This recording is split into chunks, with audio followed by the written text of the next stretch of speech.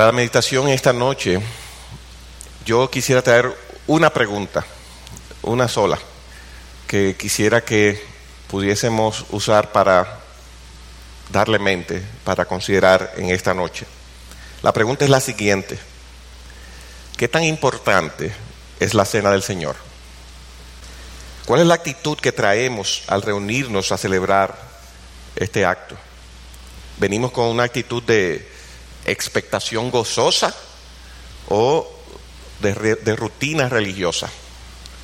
¿Expectación gozosa o rutina religiosa? ¿Valoramos este acto como uno de los más sensibles, importantes y significativos de la vida cristiana? ¿O lo vemos como un deber evangélico más? Pensemos un momento con toda honestidad. Si el Señor nos hubiera dejado esta ceremonia como algo opcional, ¿tú preferirías que la siguiéramos celebrando con frecuencia? ¿O tú preferirías que la relegáramos a un segundo plano para que la lleváramos a cabo de manera muy esporádica?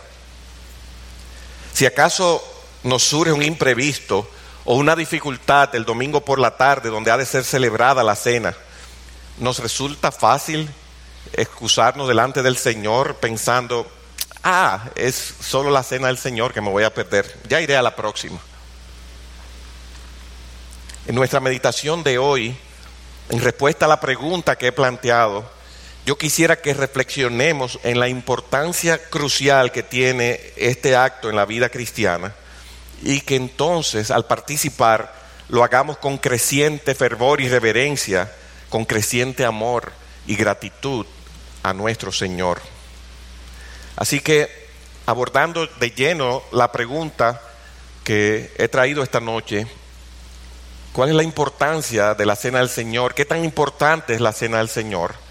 Mi respuesta, basada en las Escrituras, es que es una ceremonia, un ritual, una ordenanza de importancia primordial para el creyente. Y he aquí las razones. En primer lugar, la cena del Señor es importante porque es una ordenanza directa de Cristo.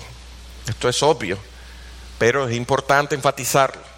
El apóstol Pablo, en el pasaje que leímos, nos dice claramente que él recibió del Señor Jesús lo que él le había pasado a los corintios.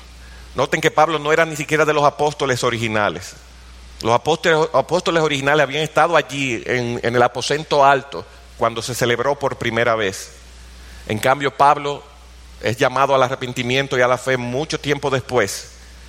Y dentro de las revelaciones directas que Pablo recibe, dice: yo recibí del Señor lo mismo que también les he enseñado.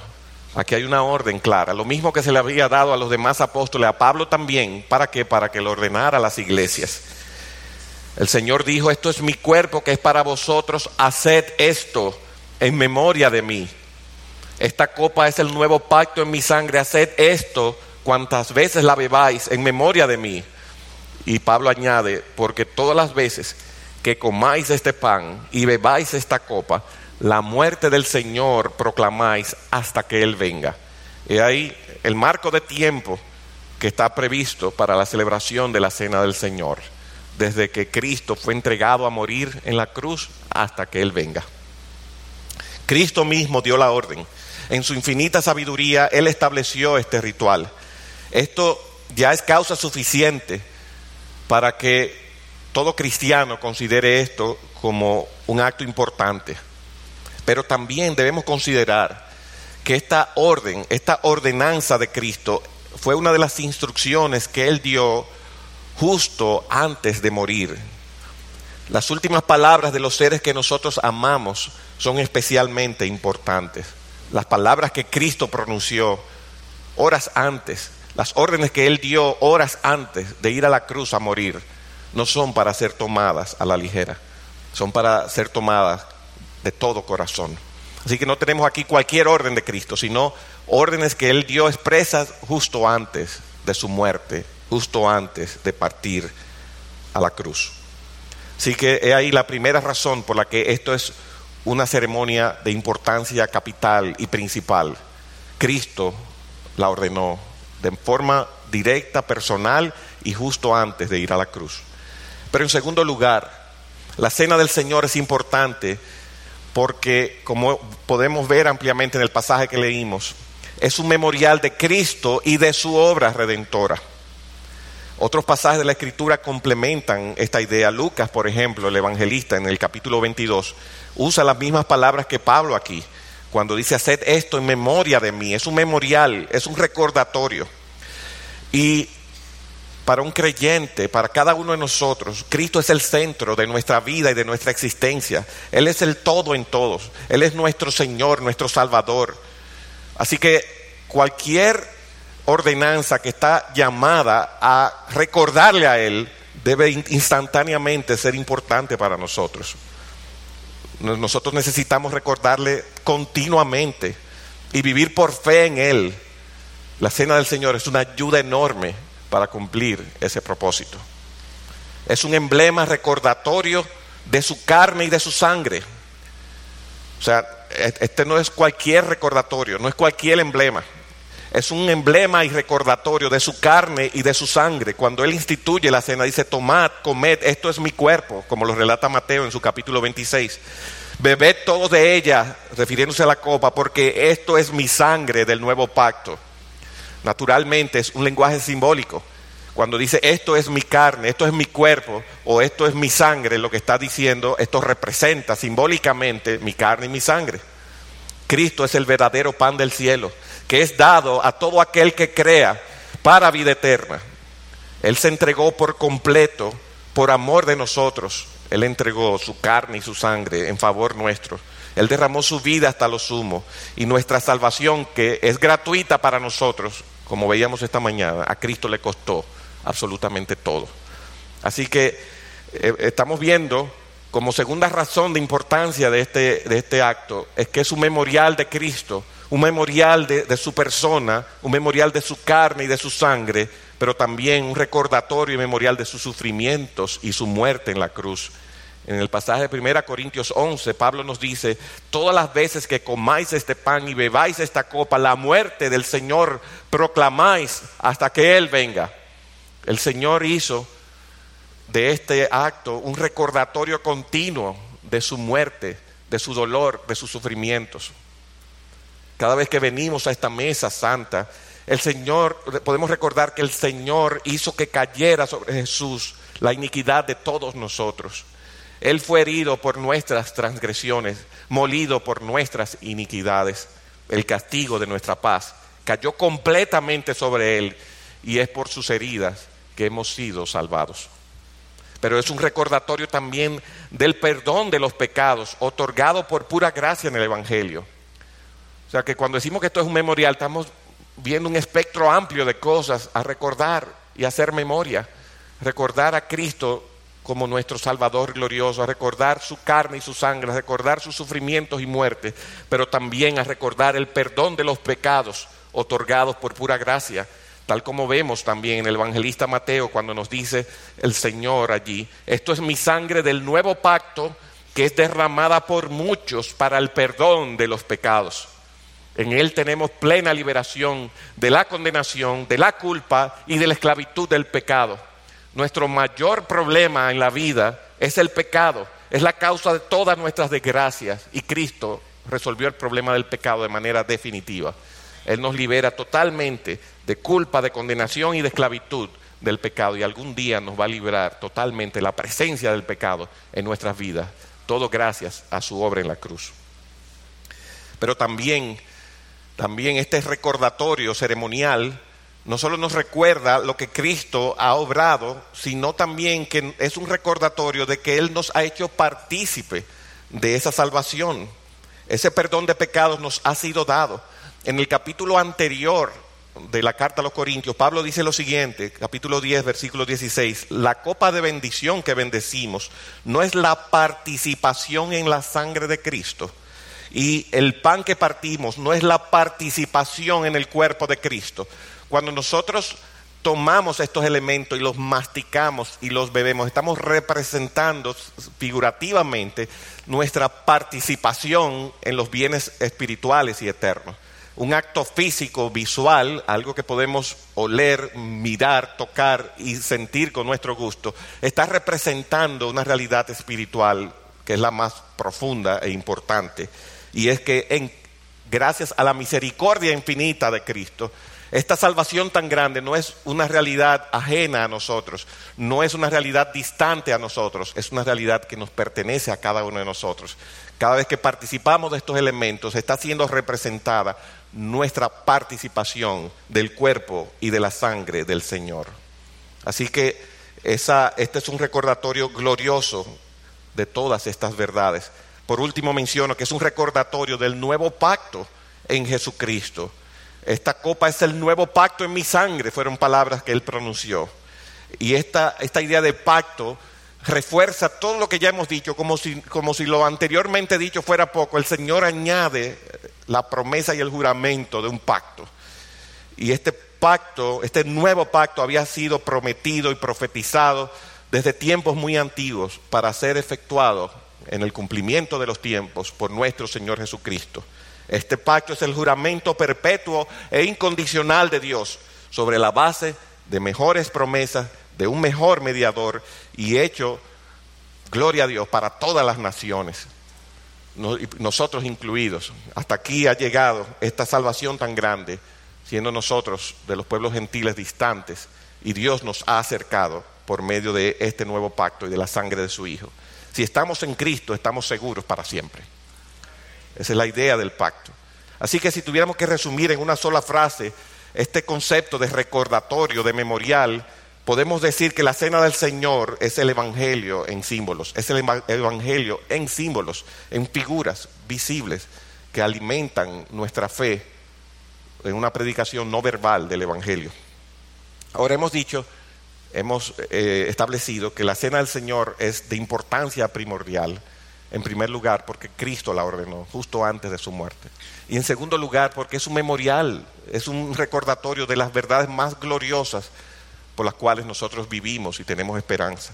Pero en tercer lugar, la cena del Señor es importante porque es un emblema que lleva el nombre de Cristo.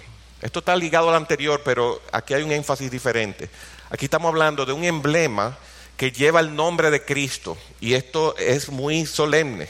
Notamos en 1 Corintios 11, de manera que el que come el pan o beba la copa del Señor indignamente será culpable del cuerpo y de la sangre del Señor. El cuerpo y la sangre del Señor no están aquí presentes de una forma física, pero el que trata de una manera indiferente, el que trata de una manera indigna estos elementos, se hace culpable del cuerpo y la sangre del Señor. Es ahí cuando hablamos de un emblema que viene con la autoridad del Todopoderoso, cuando hablamos de un emblema que no es un juego, cuando hablamos de una simbología que es establecida por Dios mismo. Entonces tú no puedes maltratar el símbolo sin ser culpable de aquello que simboliza. Así que no estamos hablando de algo trivial. Es como si nosotros viéramos a alguien en la calle irrespetando la bandera dominicana, o cualquier bandera de cualquier nación. Si nosotros vemos esa actitud de irrespeto hacia ese pedazo de tela, cualquiera diría, no, pero es un pedazo de tela. No, es un símbolo de la nación. Cualquiera que irrespeta la bandera está irrespetando a toda la nación. Entonces, y si eso lo hace uno con un símbolo terrenal establecido por voluntad y tradición humana, ¿cuánto más será con un símbolo establecido por Dios mismo, con toda su plena autoridad soberana y todopoderosa? Por eso el apóstol Pablo advierte a los corintios: examínese cada uno a sí mismo, y entonces coma del pan y beba de la copa, porque el que come y bebe sin discernir correctamente el cuerpo del Señor, come y bebe juicio para sí. Hay una disciplina y un juicio que se vincula al mal uso de la cena del Señor. Así que por eso decía, esta es otra razón por la que es importante este acto, porque es un emblema que lleva el nombre de Cristo. No podemos caer en el extremo de la superstición tampoco. Y tristemente en la historia del cristianismo en general, eso ha pasado muchas veces. No queremos ir hacia allá, en la dirección de la superstición. Pero tampoco queremos caer en el extremo de la liviandad, de la indiferencia, o peor, de la profanidad. También ser un profano es un pecado. Entonces nosotros tenemos que tener cuidado en la manera en que nosotros tratamos con respeto, con reverencia y con fervor las cosas que Dios ha establecido. En cuarto lugar, la cena del Señor es importante porque es una preciosa oportunidad para nosotros renovar nuestra comunión con el Señor, nuestra comunión de gracia con el Señor. Pablo, aún habiendo tocado ese tema difícil de lo que es abusar de la cena del Señor y las consecuencias que puede traer, aún en ese contexto él dice lo siguiente: si nos juzgáramos a nosotros mismos, no seríamos juzgados, pero cuando somos juzgados, el Señor nos disciplina para que no seamos condenados con el mundo. Él dice, es una oportunidad que el Señor nos da también de evaluarnos a nosotros mismos, de autoexaminarnos y nosotros venir a cuenta con el Señor. Cuando nosotros nos evaluamos de esa manera y nos juzgamos a nosotros mismos, el Señor entonces no tiene necesidad luego de venir con una vara de disciplina sobre nosotros. Hay aquí un llamado al autoexamen y un llamado a juzgarnos a cada uno de nosotros. Qué mejor momento que cuando nosotros estamos escuchando y viendo nuevamente el Evangelio. Oigan las palabras, escuchando y viendo nuevamente. Recuérdense que esto es el Evangelio visible.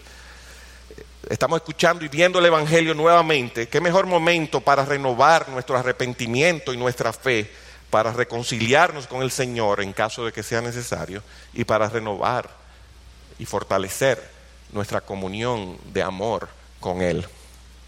En quinto lugar, y esta es la última razón que quiero traer acá, ¿por qué bíblicamente nosotros podemos decir que la cena del Señor es un tiempo de tan suma importancia, es un tiempo de primordial importancia en la vida de una iglesia, en la vida de un creyente?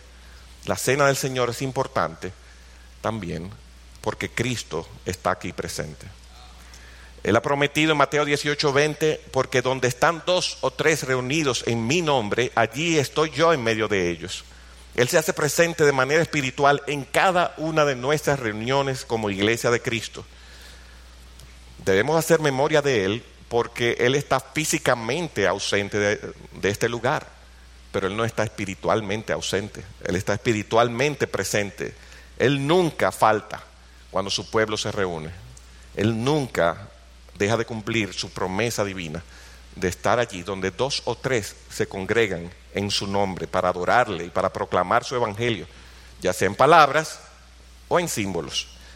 Pero habiendo tomado nota nosotros de que en la cena del Señor Él se nos presenta de una manera simbólica y sensible y nos presenta un recordatorio de su persona y de su obra y aún de su propio cuerpo y de su propia sangre, lo más natural es pensar que la promesa de su presencia se va a cumplir también y hasta de una forma especial en cada ocasión en que nosotros celebremos esta cena, celebremos la mesa del Señor. Así que hemos dado 5 razones de la palabra de Dios para que nosotros nos evaluemos a nosotros mismos y veamos si nosotros le estamos dando la importancia debida a esta ceremonia, a esta ordenanza de Cristo. Repito, la cena del Señor es importante porque es una orden directa de Él. En segundo lugar, porque es un memorial de su persona y de su obra redentora completa y nuestra participación de esa obra redentora. En tercer lugar, la cena del Señor es importante porque es un emblema establecido por Dios mismo y que lleva el nombre de Cristo en todas las naciones. Y en cuarto lugar, la cena del Señor es importante porque es una preciosa oportunidad para renovar nuestra relación con el Señor, nuestra comunión con Él. Y finalmente es importante porque Cristo está aquí presente, porque Cristo ha prometido bendecir esta reunión, ha prometido darnos espiritualmente lo que nosotros estamos representando de una forma meramente simbólica. Quiero concluir con un par de implicaciones de estas enseñanzas que hemos traído hoy. La primera implicación y más obvia es que valoremos la cena del Señor. No la celebremos como un deber más, como una rutina más que debe cumplir Iglesia Bíblica del Señor Jesucristo. La cena del Señor es un gran privilegio. Acerquémonos a la mesa del Señor con ese sentido de asombro, de alegría, de gratitud y de adoración. Es un privilegio que Cristo nos da como pueblo suyo y nosotros debemos apreciarlo. No debemos bajo ninguna circunstancia tener a menos algo que Cristo tiene a más. Pero en segundo lugar, una implicación de todo lo que hemos visto en esta noche es que nosotros, ante realidades tan gloriosas del Evangelio que son simbolizadas por la cena, esta participación debe ser un llamado a que vivamos a la luz de las verdades que estamos celebrando. No neguemos con nuestros hechos lo que profesamos con nuestras palabras y con la participación de la ordenanza de Cristo. Salgamos de este lugar con nuevos propósitos de andar en fe, en amor, en obediencia y en santidad. Esos son los frutos por los cuales Cristo murió en la cruz, para obtener para nosotros el perdón de pecados y para tener un pueblo propio, celoso de buenas obras, que viva sobria, justa y piadosamente. Nosotros aquí estamos recordando su muerte, estamos recordando su sacrificio. Vivamos a la luz cada vez más de esa salvación tan grande que está aquí simbolizada. Salgamos de aquí con un renovado compromiso de vivir para la gloria de nuestro Señor Jesucristo y reflejar la realidad del Evangelio en cada una de nuestras vidas.